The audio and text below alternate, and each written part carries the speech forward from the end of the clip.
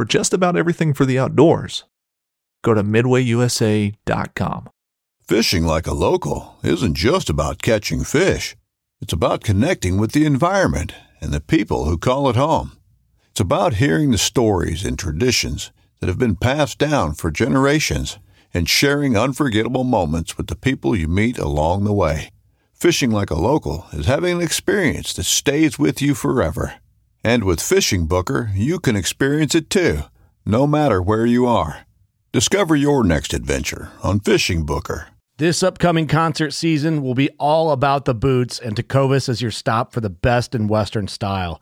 Tecovas has seasonal and limited edition offerings this spring and summer, including men's and women's boots, apparel, hats, bags, and more. All Tecovas boots are made by hand in a time-honored tradition with timeless styles that are always on trend. And Tecovas has first wear comfort with little to no break-in period. It's hard to find this level of comfort paired with this level of style.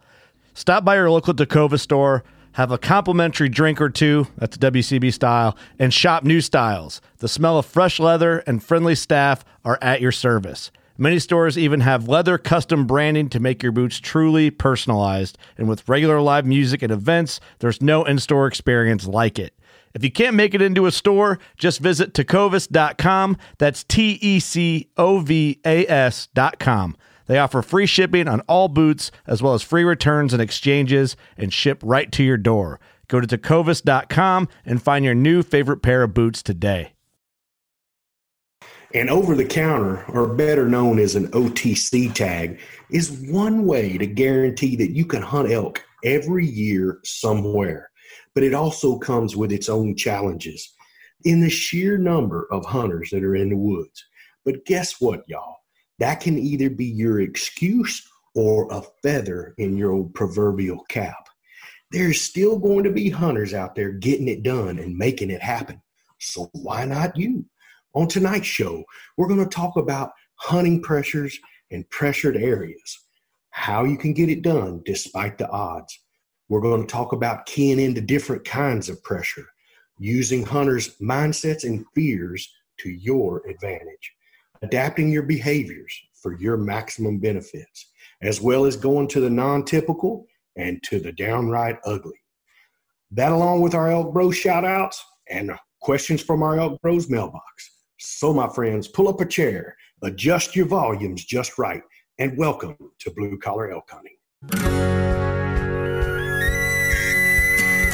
Welcome to Blue Collar Elk Hunting, brought to you by ElkBros.com, with your host Gilbert Ornelas and elk hunting coach Joe Gillian. You want to hunt elk, and they live to hunt elk. Their goal is to share with you what they have learned grinding it out for over 35 seasons, doing what they love. So come on into camp and set a spell. Welcome to Blue Collar Elk Hunters.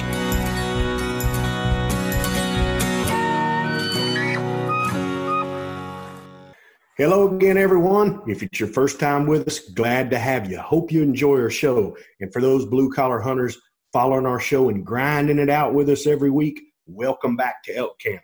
I'm Gilbert Ornelas coming to you from Spring, Texas, and from New Mexico, your elk hunting coach, Joe Gillian. How's it going, Joe? Good, buddy. Good. Good to see you again, as always. No doubt. How's Chav doing, brother? Let's have a Chav update. So, you know, the tears aren't in my eyes right now, and I've had a lot of tears over the last few months, Gilbert. You've seen and heard some of those. Yes, sir. But I tell you what is tears of joy now. He had a PET scan on Monday. I'm sorry, it was a week from Monday. He got his reading on Monday. Mm-hmm. And the PET scan whole idea is it looks and it finds hot spots in the body to show where the cancer is.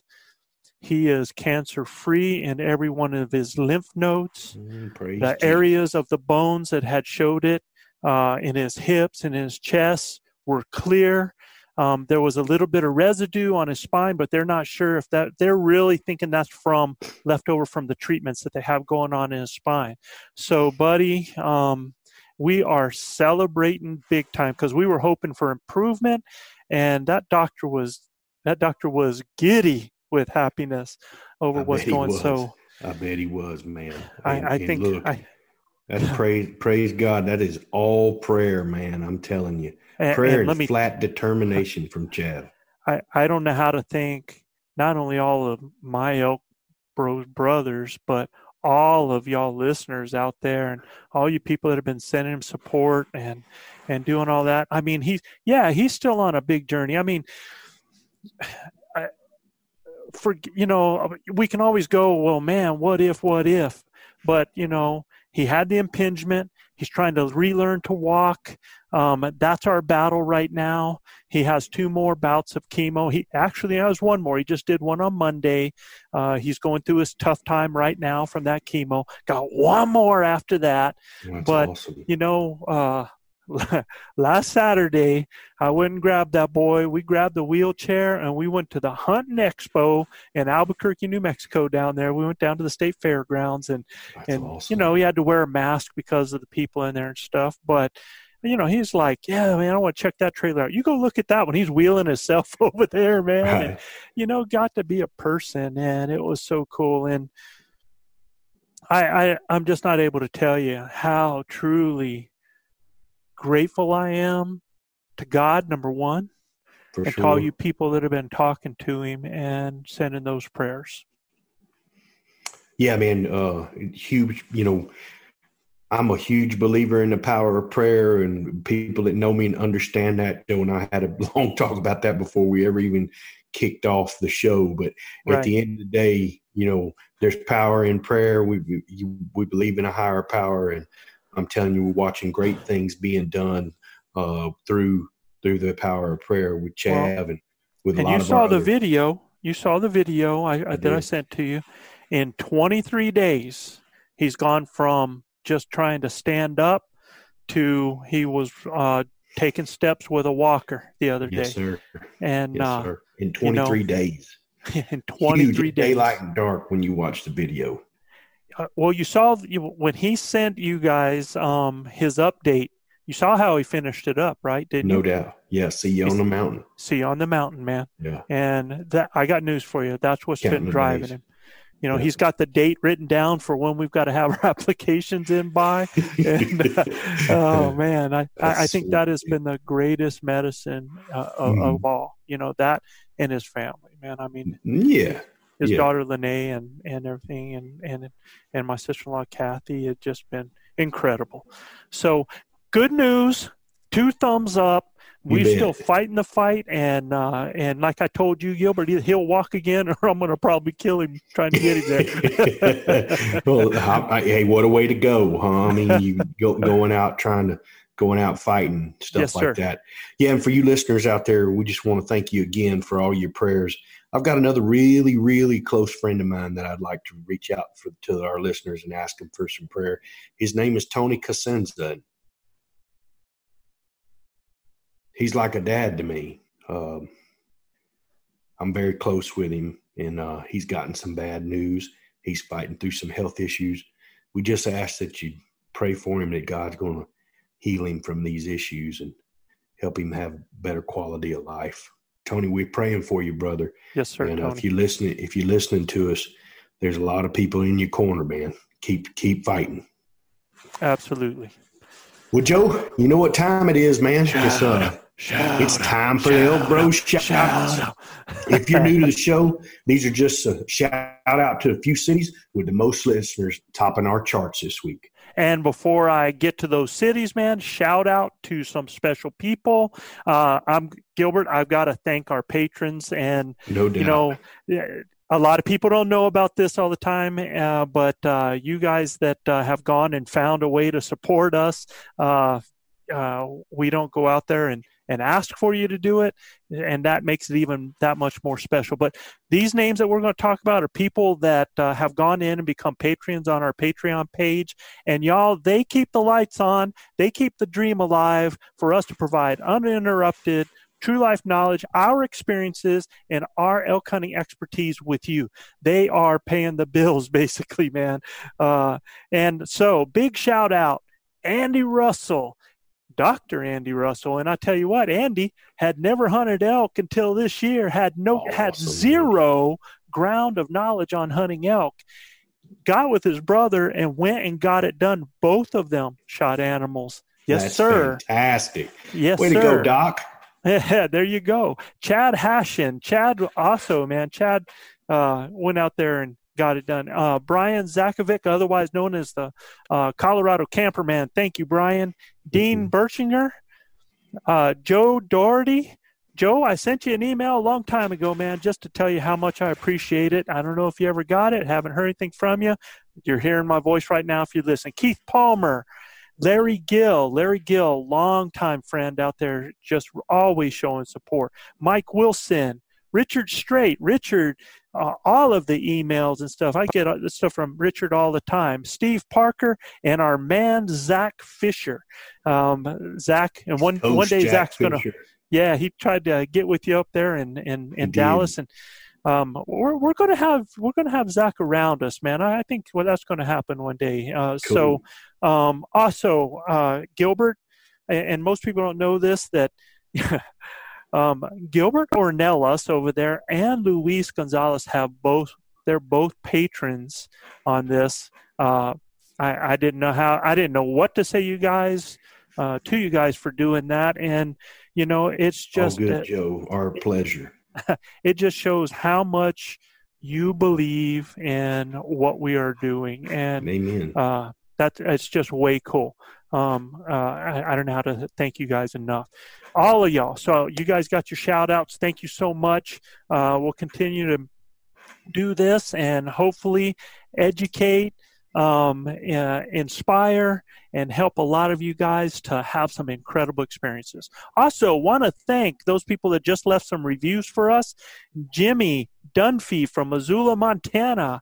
Eric Glines from Evansville, Indiana. David Tomala from Illinois. Thank you so much for your incredible reviews. And you other people want to leave some for us to let us know what you think, head over to Apple Podcasts.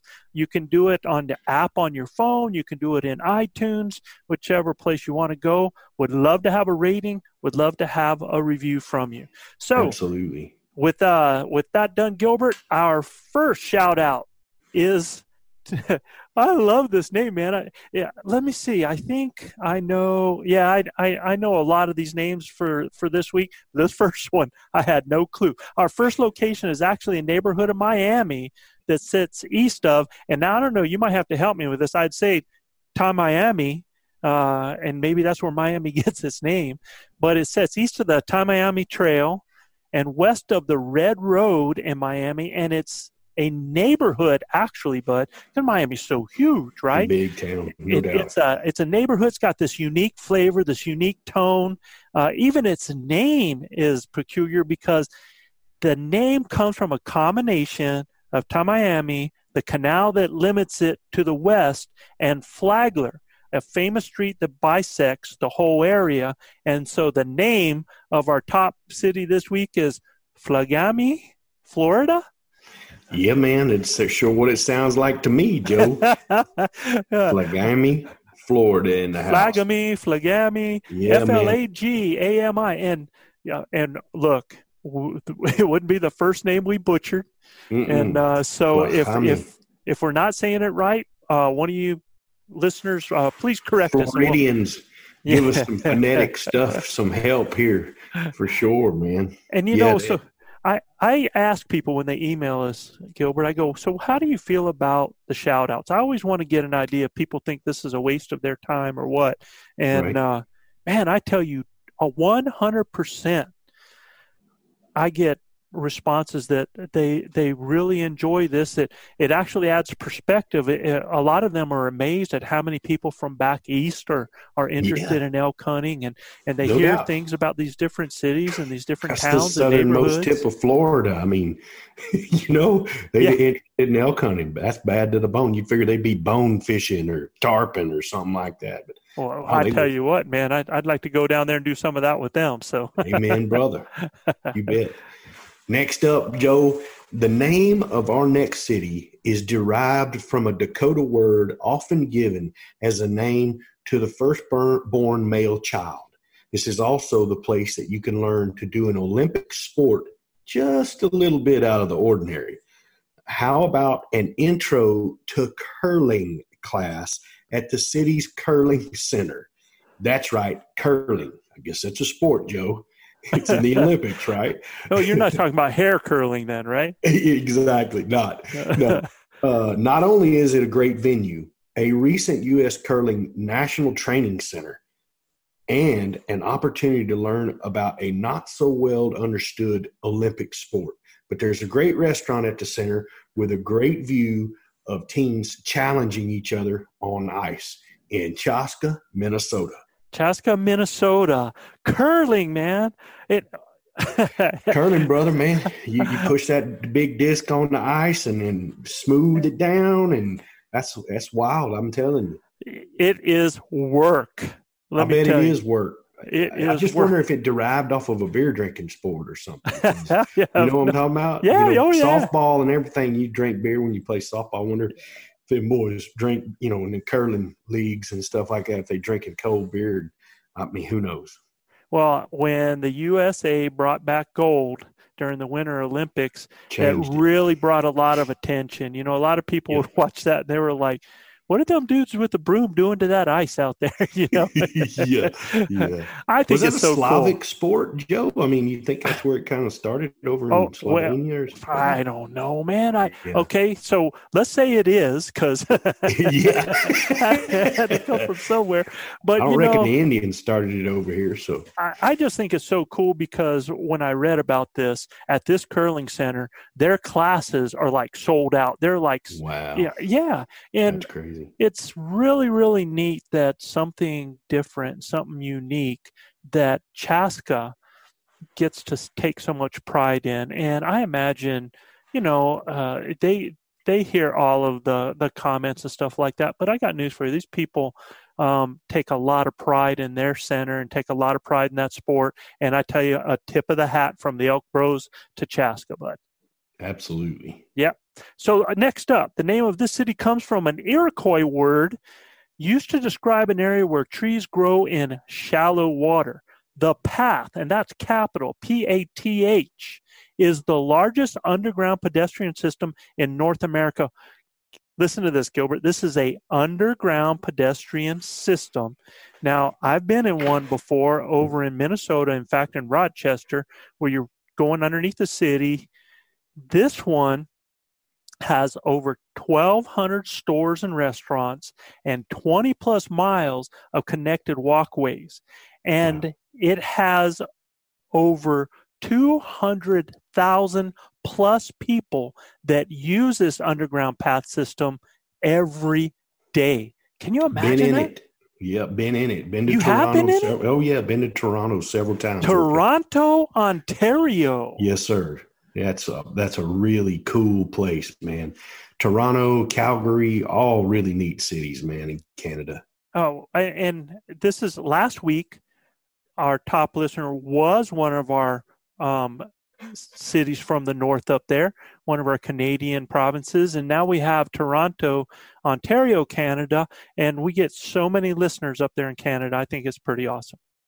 That is way cool, man.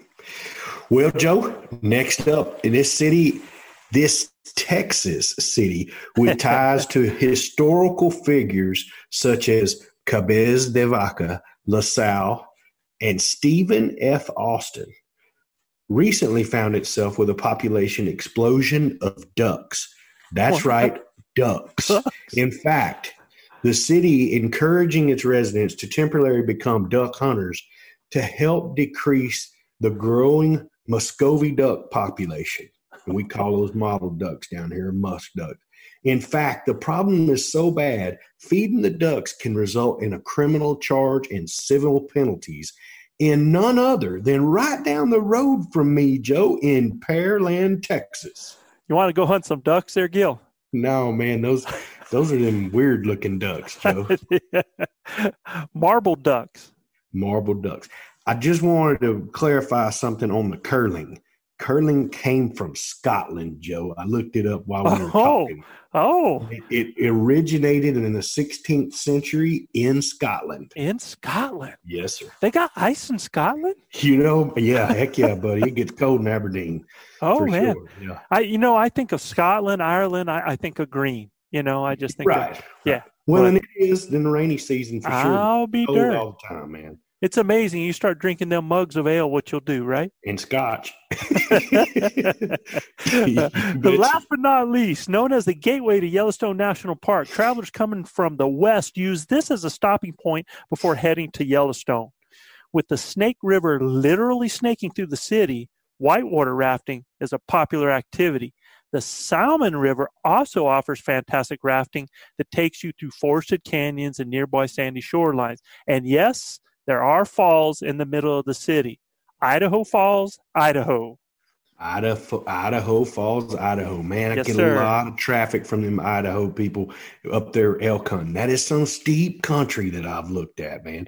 Is that grizzly country, Joe, in part of Idaho? So I hear a lot about the wolves. I would imagine being that close to Yellowstone, in some parts of that state, there has to be some border things happening I would on think there. so. Yeah. Yeah. Yeah. Mhm. Um, I hear there's some big elk there. I got some buddies of mine that hunt there, and they kill some giants. well, and you can get OTC tags there. Yep. Yeah. So a lot of people talk about Colorado, but Idaho is a great state for OTC tags. And bet. I believe, I want to say Utah has some as well. I know Oregon does, Mhm. So Mhm. those are some other states for people to think about if they don't draw. Yeah, man, for sure. Yep. Well, Joe, tonight's topic was actually inspired by one of our listeners, wasn't it? Oh, yeah. So let's give a big shout out to Alex Claudel from Hume, Missouri. And he had actually sent a question in, and we're going to kind of go beyond that question for what we're talking about as far as hunting pressured areas. But he had sent a question that said, you mentioned people will hike out past elk that may be a half mile or a mile off trailheads, roads, etc. And he said, Joe, with your experience in Colorado, do you think this still applies in the heavy pressured areas where there are tons of OTC public land hunters? And so, Alex, first of all, thanks for the question. He actually has another question we're going to hit in our mailbox tonight. Cool. But my first answer to you, Bud, is absolutely. If you take in certain considerations and variables. So I don't want to be a politician with this, but I want to help you out so you can understand why. So, guys, listeners, when you're talking about pressured areas, a lot of different hunters, and being able to hunt those, you need to first understand where and when the largest majority of those hunters are going to hunt. And then sometimes the way I look at it, you got to kind of think a little bit outside the box, and I'll explain that. Instead of just giving you the answer, the first thing I want to do for our listeners, Gilbert, is I want to give them a skill set to help them solve this problem on their own. It's that same fish and fisherman thing, right? You bet.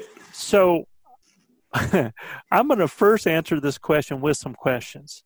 So, guys, for those of you that are going to hunt OTC, especially all of those coming from out of state, I want you to really sit and think, what is the mentality that you have as far as your hunting plan on where you need to go? From everything that you've listened to, from podcasts like this, from reading things in magazines, right? What is the mentality for all of these out-of-state hunters? What is their hunting plan on where they need to go? Think about that. Gilbert, most of the time when we hear that, they're telling them the deeper the better, right? Yeah. Right? Yeah. No doubt. Mm-hmm. Don't stay around, go as far as you can. Yeah. Don't stay around traffic, this, that, and the other. When they can be passing up some real hidden gems. Right. So, guys, what would be your thoughts coming from your state to a new area? What are your fears when it comes to getting lost or just staying someplace familiar? What are your concerns about getting too far off the beaten path? Look, those are the things that not only are in your mind, they're in hundreds and hundreds of other guys' minds. That's right. Yeah, they're going someplace that they have never been before, that when you first step out and you look at it and you look around you and realize that you're surrounded by such a big country, it can be intimidating. Sure. to me, I don't see fear in it, but some people do when they do that. So that's one of the reasons that those types of feelings are going to guide where they're going to go. Now I'm going to give you something else. Let's stop and think about what if you actually lived and worked in that state.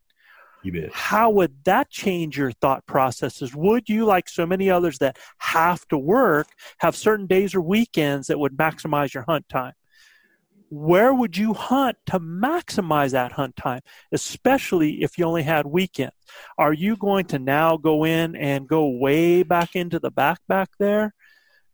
Maybe not, Now I know some guys that do. I have some friends that do. There's some diehards. But basically, a lot of people are going to camp someplace where they can get in, they can drop a trailer, and they're going to hunt maybe a mile, 2 miles from those trailheads.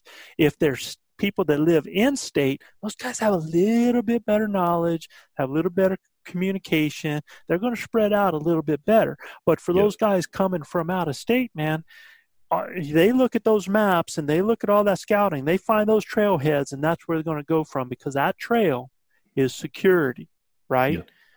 Yeah. And they're going to do it in a timeline that maximizes. They're going to do it they've heard all the stuff about moon phases. They're going to do all of that stuff. So I want you to get that stuff in your head. I want you to think about that, because when you start answering those questions, it starts telling you the places that you should probably go because of all of that pressure, right?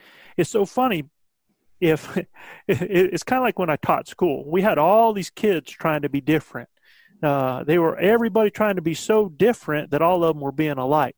And the same principle applies here. If everybody's trying to get away from everybody and get way back there, then everybody's way back there, right? Yeah. So, guys, when it comes to this question on pressure, most hunters actually already have a lot of the answers if you really think about it, because the majority of hunters are going to think just the same as you do. We all do. So the key is to take that info and adapt our behaviors to find the holes in what everybody else is doing. Okay? So, for example, for guys using a trailhead, that hole could be in that 3 to 5 mile range, out of the reach for most day hunters and weekend warriors, and not far enough for the diehards, right? So when you do that, when you think about that, take a look at those areas, draw those circles, look at those distances from those trailheads, and if that's where you're going to have your starting point. But guys, let me tell you what, there is a ton of great country paths just to get and park at that trailhead, not 1 mile, 2 miles off the road. But guys still want to go to that trailhead. Why? Get away from the pressure. Yeah. And because that trailhead, Gilbert, and that trail is a security blanket. Right. Yeah, they can't get lost. Right. If I know where this trail is and I have this map and I decide to go east of that trail, I know if I go west, I'm going to hit that trail, right? Yeah. If I go on the east side of it, it's a security blanket. Sure. Well, and I would like to just interject, and we can take a fear right out of that page if all our listeners will download onX. And I mean, that fear goes away, man. You got everything at your fingertips.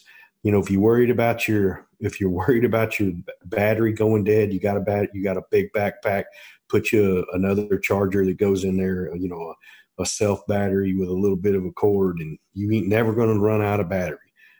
They can make them now where you charge 8-10 times on a cell phone charge, right? So you're just not going to be out of battery ever, and you can't get lost. I mean, you could just trek off all you want and then power up your onX and know exactly where you're at. And I'll tell you another reason a lot of guys go to those trailhead, Gilbert, is that they want to make sure that they are hunting that country that looks like the typical elk country. I mean, it's got that beautiful high mountain meadows. You got those aspen parks. You got, the gorgeous hills and green and stuff like that. And they drive by a lot of country that does not look like that typical elk country. And I can tell you this, and we have made our living hunting that type of country. You bet. Right? I would, and look, I love the big parks and beautiful meadows and high country stuff. I mean, look, I love that. But man, when it gets thick, that's when I like it, because you're going to get them in close. You're going to get them in tight. Exactly. You're going to know when they're coming. Yep. And you can set up better. Your wind's easier to monitor. Everything else. It's really hard when you break out on a herd that's in a big park and there's tons of eyeballs. Man, now you just got a lot harder to get it done. Well, just the nature of a lot of those forests, are a little bit where there's a lot of gaps in between the trees, and there's a lot of visibility, and it is flat out gorgeous, and it's beautiful to see those elk walking through those. But it is tough for a bow hunter. Now, a rifle hunter, it's a whole different ball game, right? Way different, man. Just set me on the end of that park. We know they're going to come. Yeah, exactly. But when we're talking bow hunters, that's a little bit different story. And I can even tell you this too, for those rifle hunters, a lot of times in a lot of that country too, all of a sudden those bulls disappear out of that country. Yep. And I can tell you where you're going to find them is in that non-typical, ugly country that most people do not see as being the typical elk habitat. And we're talking scrub oak, we're talking juniper, we're even talking sage with canyons and trees and stuff intermittent in that. You know what? I harken back to a time when Carl and I, just before he passed away, man, we were hiking up this really steep ridge, and we didn't hear a bugle or anything. We're just going up to the nastiest part of this country. And he's like, the elk ain't down here with us. Let's go up there and see if they're up there in this nasty country. And I mean, it took us a good long while to get up there because he was dragging my fat butt halfway up there. But at the end of the day, when we got up there, Joe, it was so thick and so treacherous, huge boulders, and I mean, just really treacherous country. Mm-hmm. And then it dropped off in this huge ravine. And we're sitting there, just got done eating a sandwich and or eating some granola and stuff. And I stood up, and a cow elk is looking eyeball to eyeball at me at 35 yards to my left. Right. And I grabbed him by the arm, and I went, Carl, there's an elk. And, he's hard of hearing, and he's like, I said, Carl, there's an elk right there. And he turned, looked, and he goes, hell you say? He couldn't see through me, I said, right there. And about that time, I hear a cow call across the ravine from us, and sure enough, here comes a big bull coming down. Well, that cow saw us, and she bolted, but didn't bother the other part of the herd that was up there on that really tight side of that ravine. Mm-hmm. It's nasty country up there, mm-hmm. right? So the bull's coming. He's about 95 yards off, and he's got a bunch of this in front of him like that, Joe. I mean, so I can't really make a shot across the ravine. I look down below me, and look, I got an either sex tag, and you know me, brother. If it's brown, it's getting it, right? I don't care if it's a cow or that's or a absolutely bull. Right. Yes, sir. I'm just that way. I'm gonna eat it, mm-hmm. So. And bow hunting's hard enough. I ain't getting picky anymore. So, and we had made this unbelievable trek up this hill. And so anyway, I looked down below, and right in the bottom of that ravine out walks a mammoth cow. I'm talking about a booner, right? She walks out. So I looked down, I looked at him, and he looked at me, and I drew, and he thought I was just playing. He knew that bull was across there. He thought I was just joking, like, he just drawing to get some experience. And wow, boy, I mean, I center punched her, right through the heart. Mm-hmm. And she did not run downhill, Joe. She turned and went up the thickest stuff she could go. Heart shot. I mean, yep. Straight. I got a picture of the heart, and there's a broadhead going right through the middle of it. Yep. She ran up that side of that gnarly mountain and died up there about 90 yards in some of the nastiest stuff you'll ever want to see. But when we got up top, it was full of rubs and droppings, and it was a bedding area. And that's where those elk if they came down, they came down real early and went up real early. So let me give you some other information on that, Gil, because I don't know if you remember how that all came about, but you guys were in camp before I was. That's right. And I came driving into camp. You guys had already been hunting, I think, for 2 days when I came into camp. Yes, I came into camp and I see Carl, and Carl comes over and says, "We're in trouble." What do you mean? Ain't no elk. I ain't found one. And I was like, well, what are you talking about? I just passed a whole herd down in the bottom off the turnoff road to come up here. In other words, the main road down in the bottom, when I took and started driving into where everybody was going to camp to start hunting, I drove through the country that every hunter up in there has been passing every day. And that herd was down there in the bottom in that country, not up in the high country. And I told Carl, I said, man, they're just right down there in the bottom, like you said, in that ravine down there. Yeah. You guys went down there, and sure enough, you got right on that herd right away. So, and the bull that was in there was a giant, man. I mean, a really big bull. But I wasn't waiting. I done crawled up that big ridge, and I'm like, huh. And she died on the top.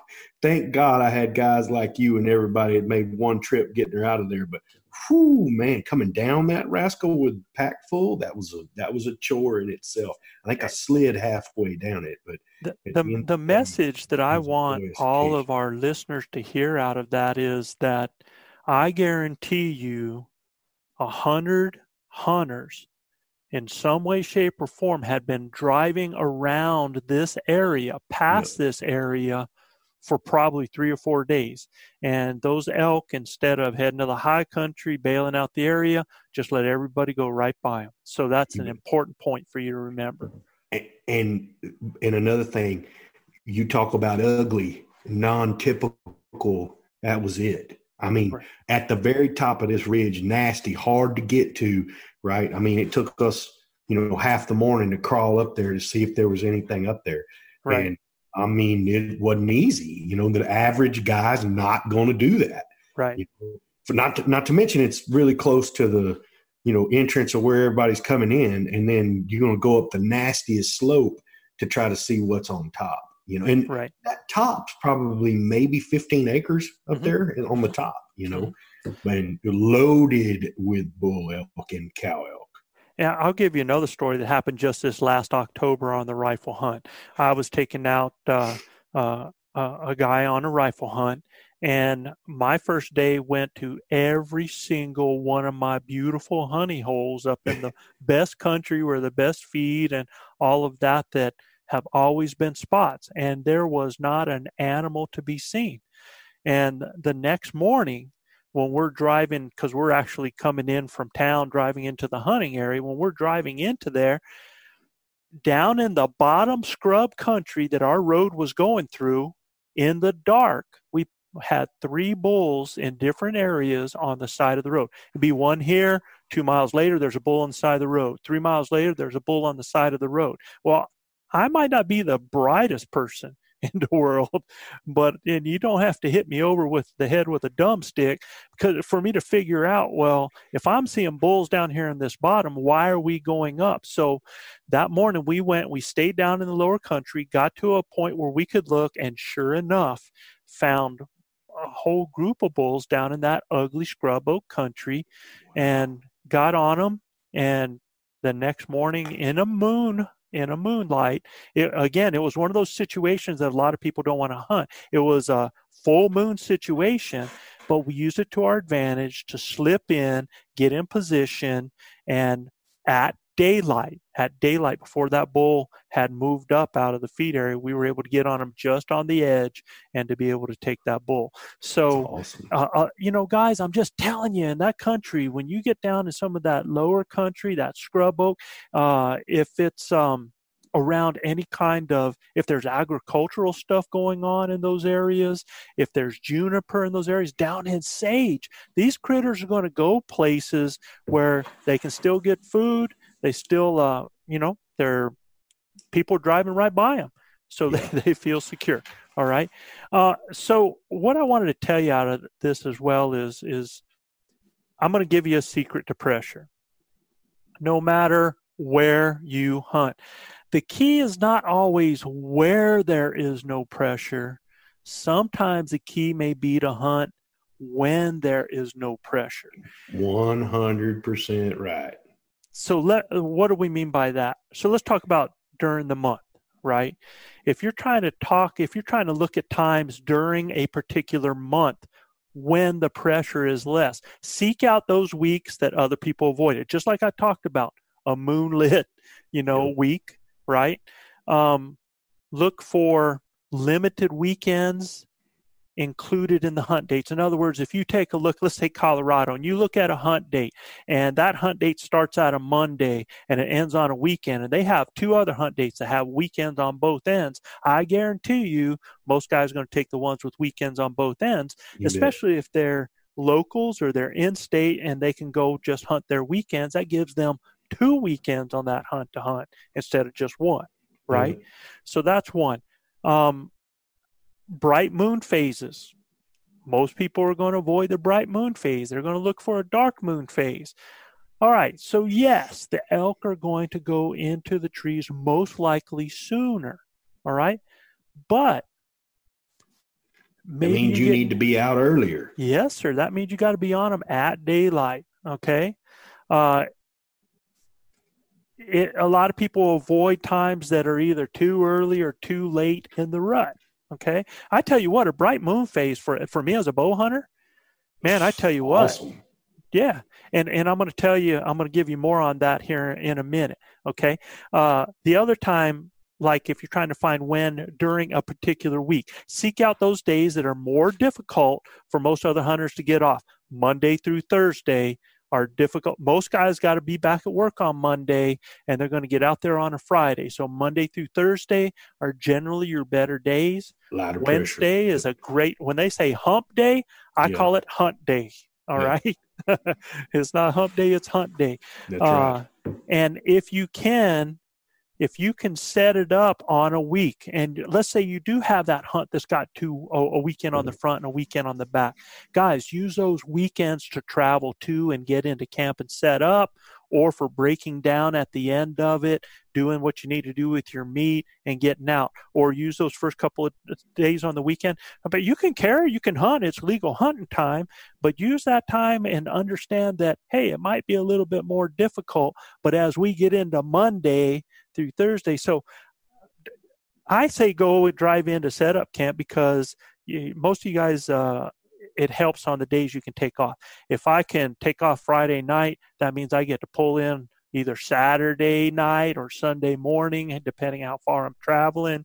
I can set up camp, and I'm not worried about boogering anything or anything like that. And then I got plenty of time during that week when it's better to do my hunt. So that's one way to look at it. Now, what about day? All right.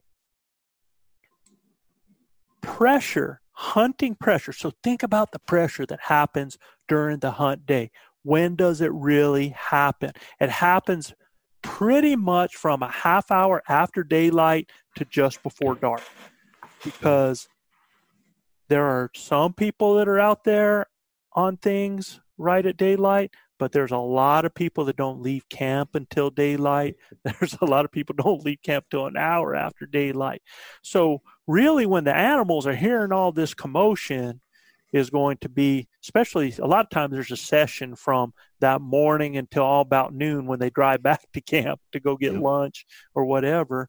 And then a lot of people don't head out again till 2-3 o'clock or something like that. And most of the time, most people are heading back before dark because they just don't want to get caught in the dark. So a lot of that pressure, I think of it as being a half hour after daylight to just before. If you are a bow hunter, this is critical knowledge, because there's different times that you're going to be able to look. Remember, half the battle in filling your tag is locating elk. Well, yeah, no doubt. Right? Can't hunt them if they ain't there. Well, you can, but it's pretty miserable. Right. So when there's no pressure is when bulls are going to crank off. Okay. When all the humans are in camp, they're in bed. Because, guys, elk are incredibly adaptable to our behaviors. If you don't think they're adaptable, go on some of these social sites and start seeing all these pictures of elk eating in people's front yards, walking through the towns, walking through cities when they know that they're not going to be bothered. Everybody thinks human scent scares them. Human scent in their environment when they don't know it's there is what scares them, but they are adaptable critters, right? So if they understand that the time when there's the least pressure is at night, that's when they're going to be bugling. The best time to locate a bull is at night in the dark. If you go and you call down into a basin miles off a road at night and you get a response, you know for a fact that is a bull responding to you and not a human. Because where are the humans at? In camp. In camp, right? Or they're going to be up on top of a ridge. Even if you start hearing a call in the evening, you start hearing a call coming from the top of a ridge, it is not a bull elk. That's a human, because by nature, those guys are down in the bottom down there, okay? Yeah. Right? They're down there where they can feed. Now, if it's a low type ridge line stuff and they're heading to a place, it possibly could be. Yeah. But all you got to do is just stick there and listen to what that animal's doing, okay? Yeah. And I tell you what, if you go out and you're calling at night, understand that 95% of the guys are out of the woods at night. And so use that to your advantage, man. It's huge to go. We do it a lot, go locate at night, especially on our way back or whatever, man. We stop on the ridge top, hit a cow call, little location bugle, and see what we get to answer. Then you can set your whole day up for the next day. Well, and to take a step back, I said for bow hunters, rifle hunters, again, that pressure time is generally from that half hour after to just before dark. And I will tell you what, the best time for you to get your bull is 15 minutes before legal shooting light is over. That last 15 minutes is the golden 15. That's generally where those guys will pop out. That doesn't mean that they haven't been feeding already and working down through a corridor. In fact, the best place for you to be and for you to be looking are in those areas that are more sparse transition areas where you can spot glass from a high point down into those and locate them and to see what they're doing. Because at the time of year that you're working them, if it's a lone bull, if it's a group of bulls that's a bachelor group, if that started to happen, now you can kind of pattern where they're at and get on those guys day after day. So that if you're on them in that first half hour, or if you're pegging them in that last 15 minutes before they come out, are critical time. I can't tell you guys how many times I have had a bull down before most guys have left camp. Mm-hmm. No doubt. Because my goal is to be on them at daylight, not looking for them daylight, okay? And even if I don't get a shot at daylight, if I'm on them, if I'm close to them, that means I can shadow that group. I can shadow them up where they're going to their destination. And once they get into their bedding area and they're there, dude, I'm in high cotton because they are going to stay there, right? I'm at them, and this is the stage is set for me to be able to kill a bull now. I have them at a location, no longer moving, so now I can go into, if it's a bow season, I can go into call sequences, okay, that I can do. I want you guys to remember this. Even in the most pressured areas, hunters with the right skill sets that understand how elk behave are still going to continue to fill their tags. I don't care if it has a 5-point success rate in there. I don't care if it has a 3% success rate. Those same elk hunters that kill year after year that understand and have the skill sets, and I mean, for example, in the archery season, that calling skill set that understands how to work animals that are either quiet, that are pressured, how to stay with them, how to be on them, how to understand how they behave, they're going to continue to fill their tags. Because, guys, no matter what happens. Elk have to eat, elk have to drink, and during the breeding season, elk are going to breed, right? Yep. These are their weaknesses. No, they're herd animals. They communicate verbally and with actions that they recognize as other elk, other sounds. When you rake a tree, when you break limbs. Luis, on our last one, Gilbert was talking about when you're setting up for your shot, clearing your bubble around. Yeah.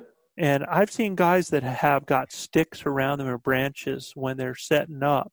And they're actually the caller or the caller's with them, and they're like worrying about breaking a limb. Shoot, I go over and with my feet. Yeah. Yeah, we're making lots of noise. Yeah. As we're setting up, for sure. Right. And man, guys, when you do that, be ready. I can only harken back to Carl Gamage and I were hunting with Steve, the big Canadian Steve Tucker, and we shut the mule off. And when we shut the mule off, we're getting our packs on and everything. I mean, we just shut the mule off, okay? Mm-hmm. And this is not in an ugly area. This is in a real well-trafficked area. Mm-hmm. And we knew that the elk were in there, had been coming through there. We shut the mule off. Steve put his pack on. I put my pack on, and Carl said, "Give me a little cow call, big boy." And I went, yeah, one time. I'm talking, Joe. I thought the bull was going to run us over. I mean, he was standing maybe 60 yards to our left in the scrub pines. And I went, and Steve Tucker thought this was like, make believe. He's like, ain't no way that bull's right there. Y'all are jacking with me. Somebody's in the woods over there, and y'all are jacking with me, right? And Carl grabbed him and shoved him down behind that mule. He goes, "Get ready." He's like, "We just shut the mule off, And the big bull, you could see his horns coming across the jack pines, and the fog was rolling in on us that morning. And we had a little switcheroo and a gift from the gods from the wind, and boom, it hit that bull. But be ready, guys. When y'all get ready to roll, be ready, because you are in elk country. They are where they are, And, one hunt, Chav and I, we were coming into elk camp into an area that we hadn't been in, and we came in late at night, and we ended up driving on a 2-track that became, like a riverbed and branches and stuff. And that truck is going through this. And I stopped to get my bearings, to get out and to take a look outside with the flashlight. I opened the truck, and there is a bull elk not 40 yards away from us in the dark, screaming because that truck was making that rack, screaming at us. Wow. I mean, screaming. So I go over, let's see, Chav. I go over there and I start stomping on some stuff. He just comes right back at us, man. Yeah. It was full blown kind of goofy, man. Oh yeah. Time of year, and that's when you got to exploit it, Well, yeah, they're herd animals. They're verbal. They have a smell, right? There's all of these things that you can work against them. And I know a bunch of guys are going out there and they're going, "Well, what if everybody did that?" What you're talking about, guys. Don't worry, they won't. 90% of them won't. You're right, Joe. No, it takes a special breed, and even if there were others out there at night, like I said, and they're calling from the tops or they're calling from the roads, you're going to recognize that. That it's a hunter because of where it's coming from. Yeah, man, if it's on top of a ridge, that's a hunter.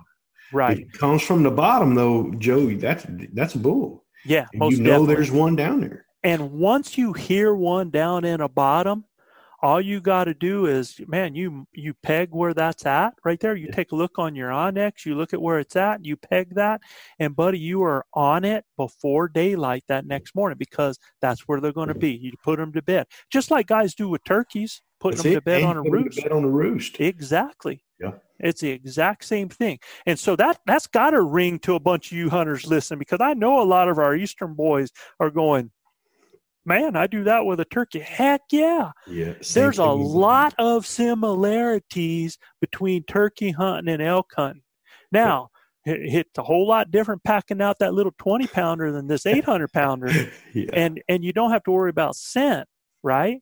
Right. But there are a lot of similarities. In fact, when we tell you to, if you get with the group in the morning, to shadow that group and to get to where they bed, because that's the best time to get a bull during the rut that we're talking about for bow hunters. That's the best time to get a bull. It's the same. When is the best time to call in a turkey, man? Is after those hens have gone to they've gone to sit the nest. Nest, that's right. Yeah, that's the best time to pull in a tom right there. So a lot of that's similar. Okay, so I wanted that to ring true to you guys, and I wanted you to understand that when we are talking about pressure, remember that it's not only about where there's no pressure. The key can also be about when there is no pressure. Yeah. And, if you're looking for where's no pressure, take a look at those roads that are going to those trailheads, and start looking at those areas a mile to 2 miles off those roads going in that are public land to hunt, that everybody's driving by. Start taking a look at that. Start looking at maybe other roads within the distance to where you can get in that middle area between areas of roads. Yeah, look at the feed sources and water sources that feed those areas. Exactly.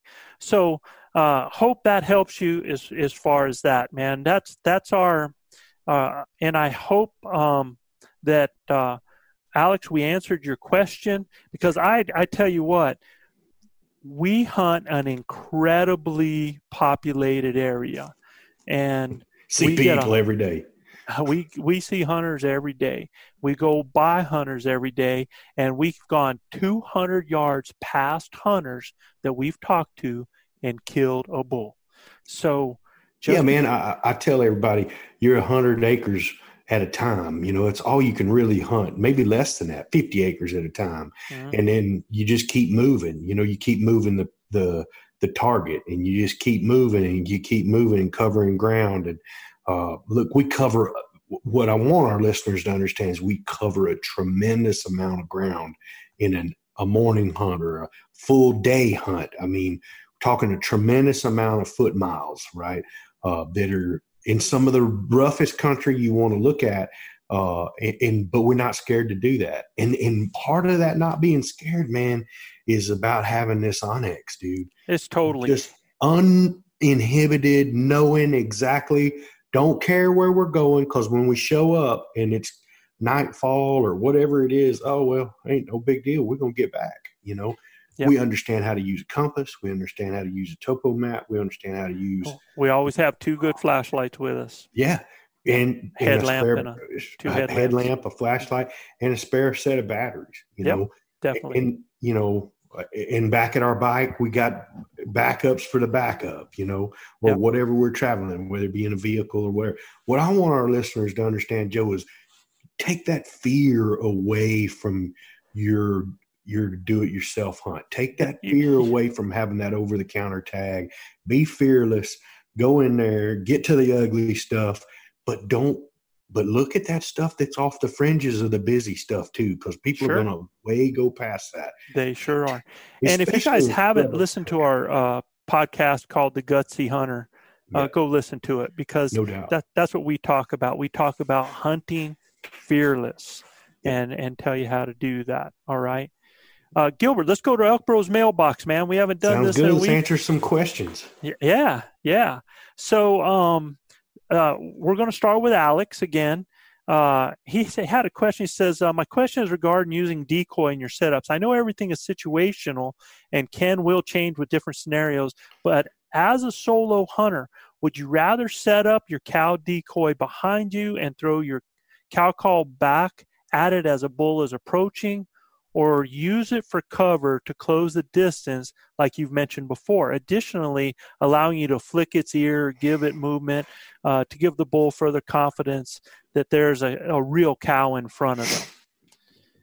Great question, Joe. Oh, it's a super question because I've done both. I've done both, and it depends on the situation. Like he says, there's a lot of variables that happen, but I can tell you this: the problem sometimes of trying to set up a decoy behind you, especially if you're a solo hunter, which he's talking about, and then you go up and you start calling and something changes in the situation, you got to move to get with that animal and to stay with that animal. Now you got to go back, pull up that decoy, get it folded up, get it, and you got to move on again. And I tell you what, we used that Ultimate Predator decoy this last year, and I was thoroughly impressed because what's cool about that is Gilbert and I can be a team.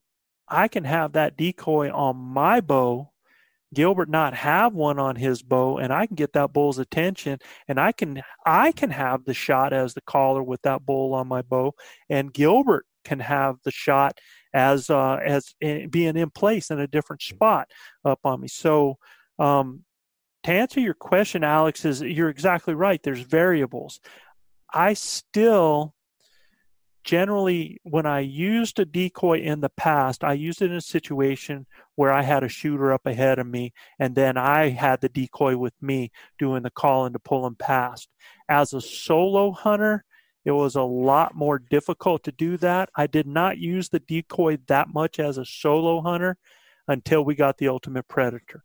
Yeah. The Ultimate Predator changes the ball game. And you're exactly right. You can have that up. You can make those calls. You can give some realism by flicking that ear, and it's a whole different ball game. If you need to move in on some animals, it's interesting. I love having fun, seeing how much I can get away with, because you learn a lot. Oh yeah, learn a lot doing that.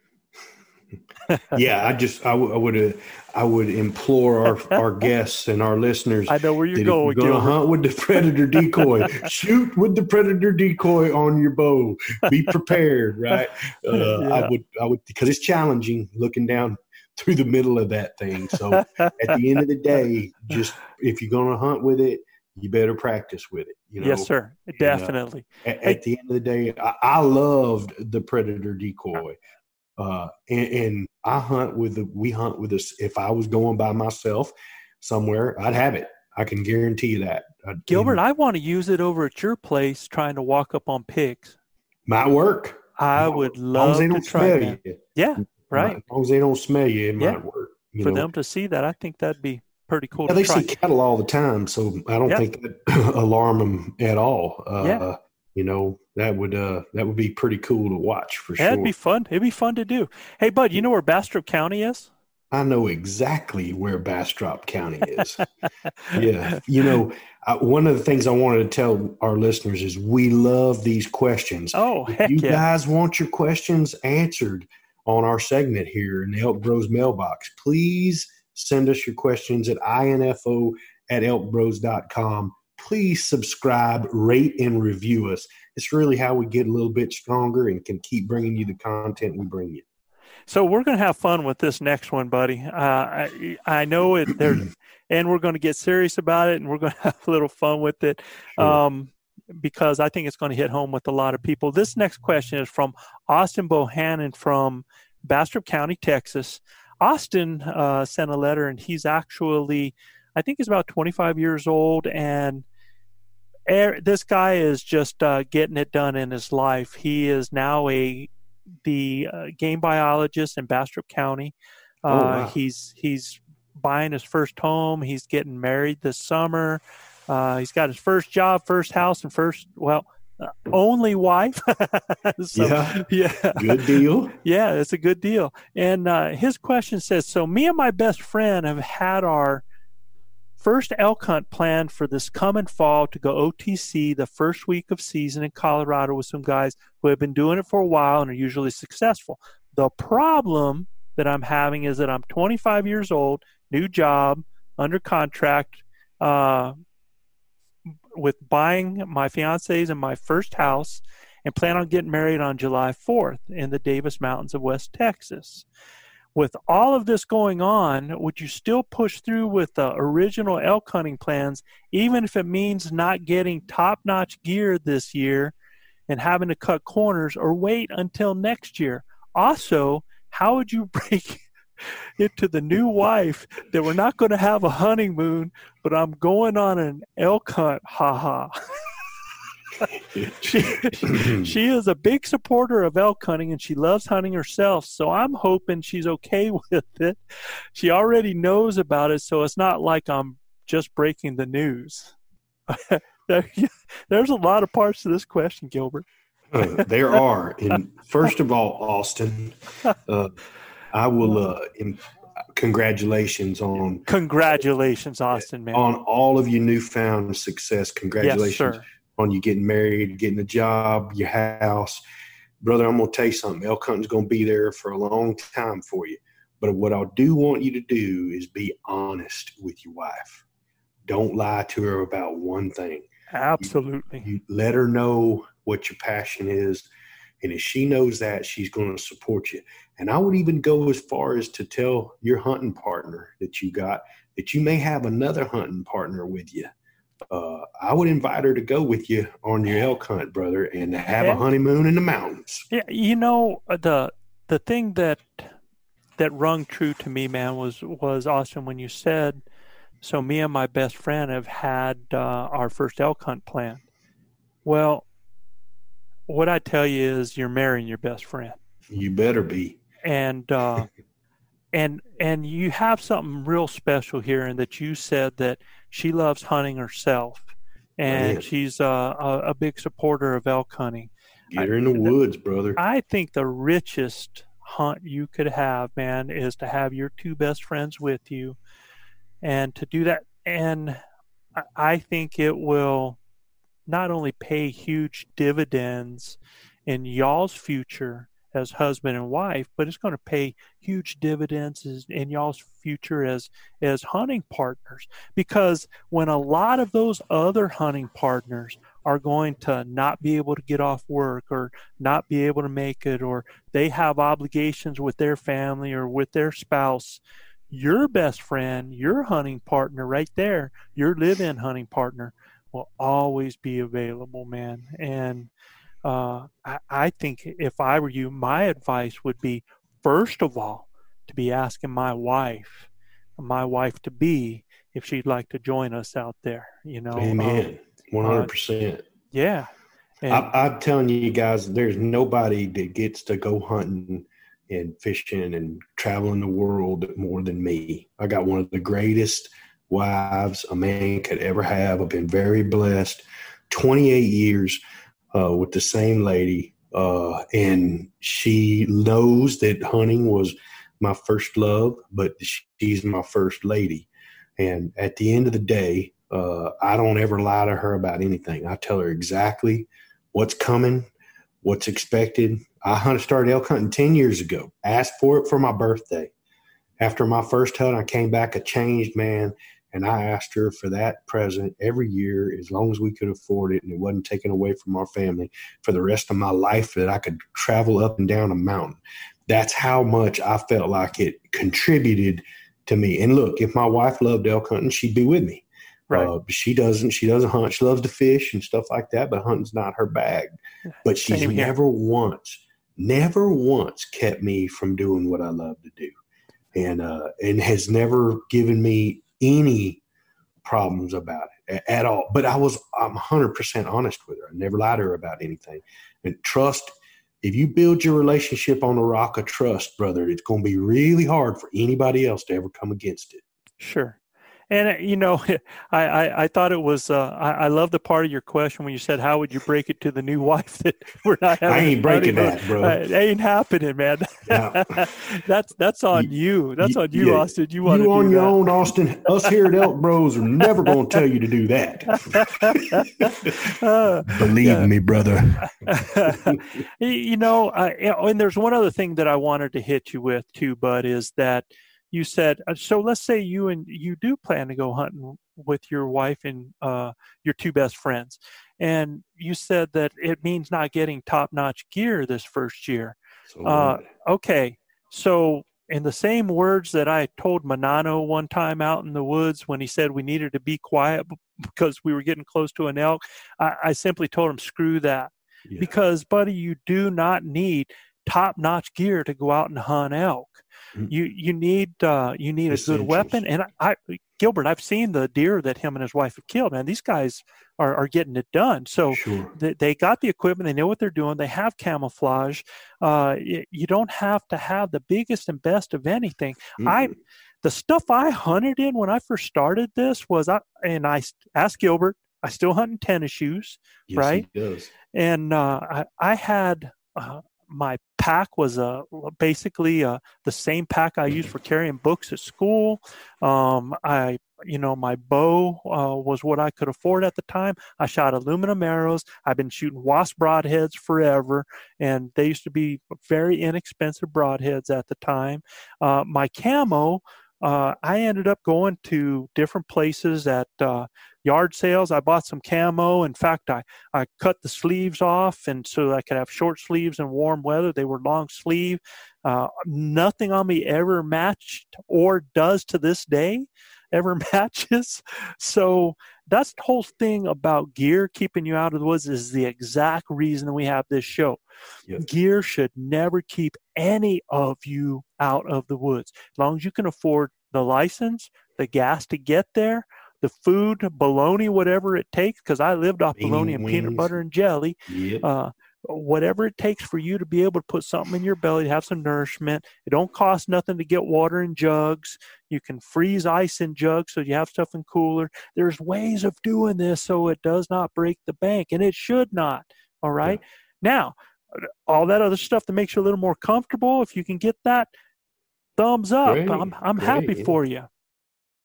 But don't worry about having to have top-notch gear. Yeah. All right. The biggest thing is taking care of your wife, brother. I would tell you, the gear deal, man. I'd show up in blue jeans and a dadgum sweatshirt and hunt elk. It doesn't matter. I mean, yeah. I really feel that way. No doubt, camouflage is nice and stuff like that. But look, I think I could get away with wearing woodland camo from wherever you could get it. And definitely. Just to break up some silhouette, man. Yep. And then get out there and get you some dirt and rub it on your face and take the shine off your face. I mean, there's just so much you could do that you don't have to have. And I wouldn't worry about that. The thing I would worry about, Austin, is trying to make a way for my wife to go if she wanted to go. That's what absolutely. 3 people in the woods. Joe and I have had this conversation a bunch. It was a little taboo at first, but I'm going to tell you right now, I personally, I'd rather hunt 3 guys. I would too. Just because, man, somebody's going to get a shot. Yeah. The way the elk try to circle downwind, there's always going to be a guy on that end that's going to get, and we rotate, man. If one's already killed something, man, he's the guy up calling and putting on the show, and the next guy rotates out. I mean, it's fantastic. Yeah, and there's got to be, I mean, as a team, all 3, you got to hunt as a team, you got to communicate, and that's a whole nother podcast. But I hope we answered your question, and we are so happy for you, bud. You bet, man. Congrats, Austin. Yeah, and hopefully one day I can head through Bastrop County and shake your hand and congratulate you. All right. You bet, man. So Mike Wilson, that I have here. Mike, I want to apologize, Mike. I'm trying to remember. I believe Mike is in Utah. Yes. Oh, cool. I believe Mike's in Utah. And he had asked, he's one of our patrons, and he had asked some questions, and I'm going to go ahead and answer these questions because his first question was, are you still planning to launch an Elk Academy? And you're again, heck yes, I am. I'm working on it every opportunity I get. And however, there's some things that have come up in my life because of my best friend, my brother, coming down with cancer, that my focus has been totally on his recovery, his health, and it keeps me away from home and being able to film and be on my computer. So it really put a slowdown on that, but it is in. There will be part of that launched in time before this hunting season. It is. If I say it's going to happen, it's going to happen. So, yes, sir, we are. And I apologize that it's been delayed. It's a dream of mine.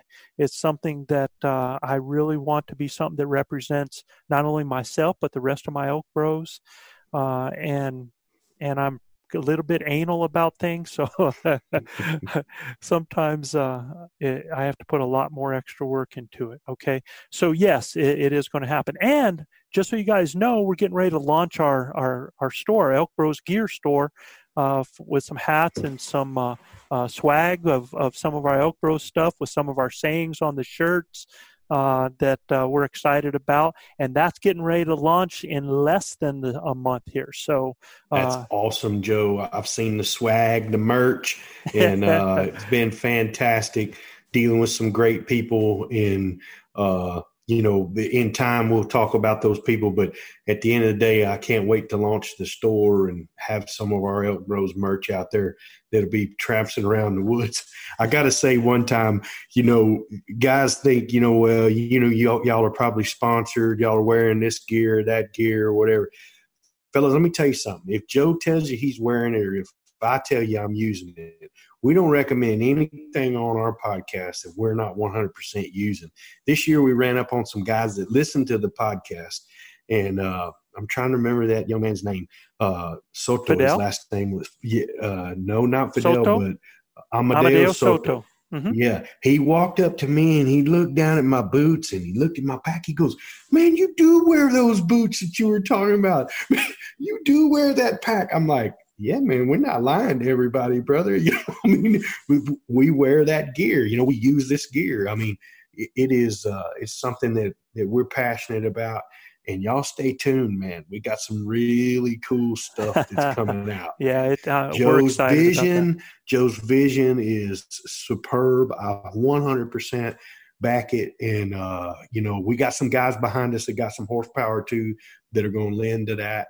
And it's going to be really cool with, shirts, hats, camo. I mean, it's going to be cool, man. So y'all stay tuned. It's cool to wake up and see the dream happening, right? No doubt. So his second question was, scouting hiking at night sounds awesome. And it's funny, we just talked about this. Yeah. But I'm always a bit worried about encountering a mountain lion. In your experience, do they avoid people even alone at night? I think you need to be prepared, Joe. You need to be prepared. But I think most mountain lions are more scared of you than you are of them, especially if you make noise. 38 years, I have never had – I've come across a lion kill, kind of put a little shiver down my spine knowing that critter was somewhere around me. But I have never had issue with a cat at night or at any time. I've never had that encounter. Can it happen? Anything can. However, I believe that cats see us as a danger. And the one thing that a mountain lion wants to do is prevent itself from being hurt. It is an opportunist, but it sees humans as danger. Okay. Yeah, there's always a scenario where you could get in on a mountain lion with some cubs or something like that, where you could corner her up and you not really know it. But at the end of the day, so you got to be prepared. You got to be prepared to take action, evasive action, but it wouldn't keep me from being in the woods at night. You just wouldn't. If you got a good flashlight and make it a little racket, stuff like that, most of them going to be long gone before you ever know that they were there. Yeah, a cat that smells humans is knows that is trouble, and so they don't want to be around that. And I've only heard of one story where a mountain lion was stalking a guy in a call set. Yeah, that was the great. But they were coming in because they thought it was another animal, right? That's right. Yeah. Thought it was another cow calling. Yeah, exactly. And, they were going to stalk that animal and found out it was definitely an animal, all right. yeah, that happens. And I sleep out in the woods quite a bit.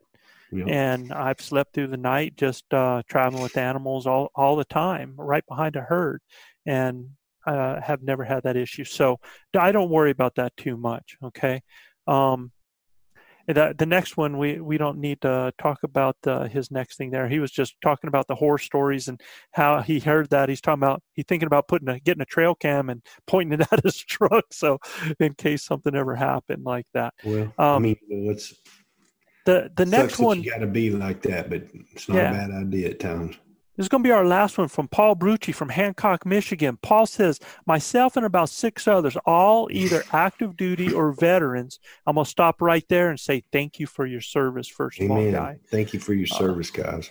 Are headed out to Colorado for the 3rd rifle hunt, and that hunt is November 7th through the 13th, Gilbert. Being early November with your previous podcast about that week being a prime time, and the reason I talked about being prime time was this particular hunt in Colorado is after 9 days of no hunting, right? And it's during a dark phase of the moon for these rifle hunters. He said, how critical is finding a water source instead of possibly finding grazing areas due to bulls leaving herds to bachelor up? So I'm going to give you wanted some hints, first of all, Paul, for this. And if Gilbert was to answer this question, how important is finding a water source over grazing areas? What would you tell him, Gilbert? They're slaves to their bellies. 100% eat. Slaves to their bellies. Got to eat. Yeah. Depending on how bad the drought was during the year, right? Most of that high country and stuff like that are going to have springs, and those elk know exactly where they are. So the water source, I'm not 100% like got to find. Right. You got to find the food source. And they can get, during that time of year, you guys have a good chance there might be some snow on the ground. Yeah. So there's different things that are going to happen as far as moisture-wise for them. Food is number one. Yes, because sir. at this point in time, these guys have just gotten out of the rut. They're depleted. They have to survive that winter. Yep. Your number one thing is finding that food. Where are they eating at? And so I'd tell you, here's some hints, but if there is snow on the ground, put mileage on your vehicle. Get covering country, looking for track, looking for where these animals have been crossing a road. Once you find track crossing it, get to a point where you can get up and you can get binos and you can check those areas. Why were they in those bottoms? Was it a corridor that they're traveling? Was it an area where they were feeding? Was it an area they're going from feed to bed? Really check that out. I love track and track. So I would say put a lot of mileage on trying to locate. And the tracks you're looking for are going to be those bigger track, and it's going to be 1 to 4 to 6 to, it's not going to be those big groups of 50 to 100. I've seen these bachelor groups as much as 12 bulls together.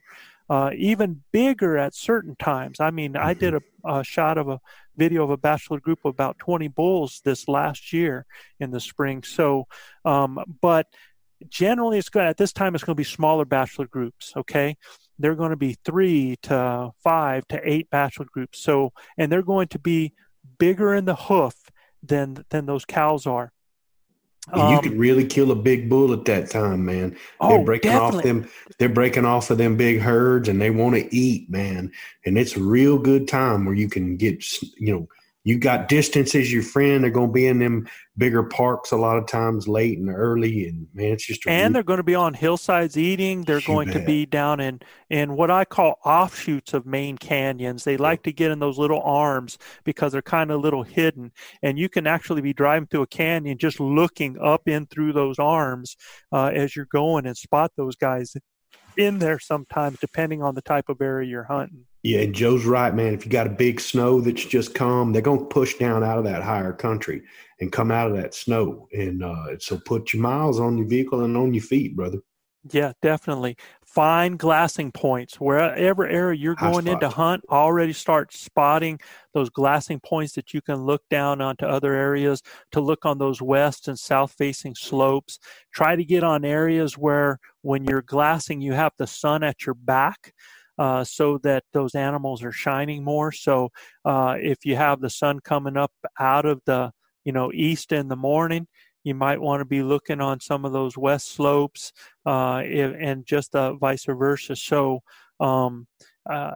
that's one thing to do. Let your eyes do the hunting for you. And please make sure that you're ready to glass with very warm clothes, okay? And like Gilbert said, man, think food, food, food. All right? Yeah, 100%. And dress warm, guys. Dress stay warm. Got to stay warm. Got to stay hydrated when we're out there. So a good thing is if you're hiking up to a point to glass, you keep your extra clothes in your pack so you don't over sweat and get a layer of water, layer of moisture on your skin so that you're freezing once you get up there. You want to make sure you try to. In fact, Chav a lot of times will wear one shirt, because again, we didn't have all that expensive base layer. So he'd wear one shirt, have another one with him. Believe it or not, even in low temperatures, we get to an area, we pull those shirts, those damp ones off, put a dry one on, and then put our other layers over top of us, and we're cooking with Crisco. Yep. No all right? doubt. Yeah, it's it definitely, Paul, you guys are going to have a good hunt, man. And y'all are hunting in the right times. Just got to, see Carpe Diem, got to seize the day. There you go. Yep. Thanks, Paul, for the Joe, question. Man, unbelievable questions this week. Yep. Really good content for our guys that are going to OTC, hunt over-the-counter tags. I love doing these segments for these guys that are out there, whether they're bow hunters or whether they're rifle hunters.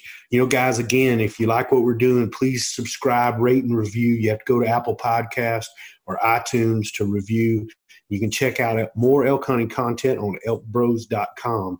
And just a reminder, if you guys want your question aired on our show, just send your question to info@elkbros.com. Yep, there we go, man. Fantastic show, brother. Thank you so much for everything you do. And Chav, as always, this one's for you. Always. Husbands, kiss your wives. Wives, kiss your husbands. Hug your babies. Keep your broad head sharp and your powder dry. And we'll see you next week right here on Blue Collar Elk Hunting. Peace, y'all.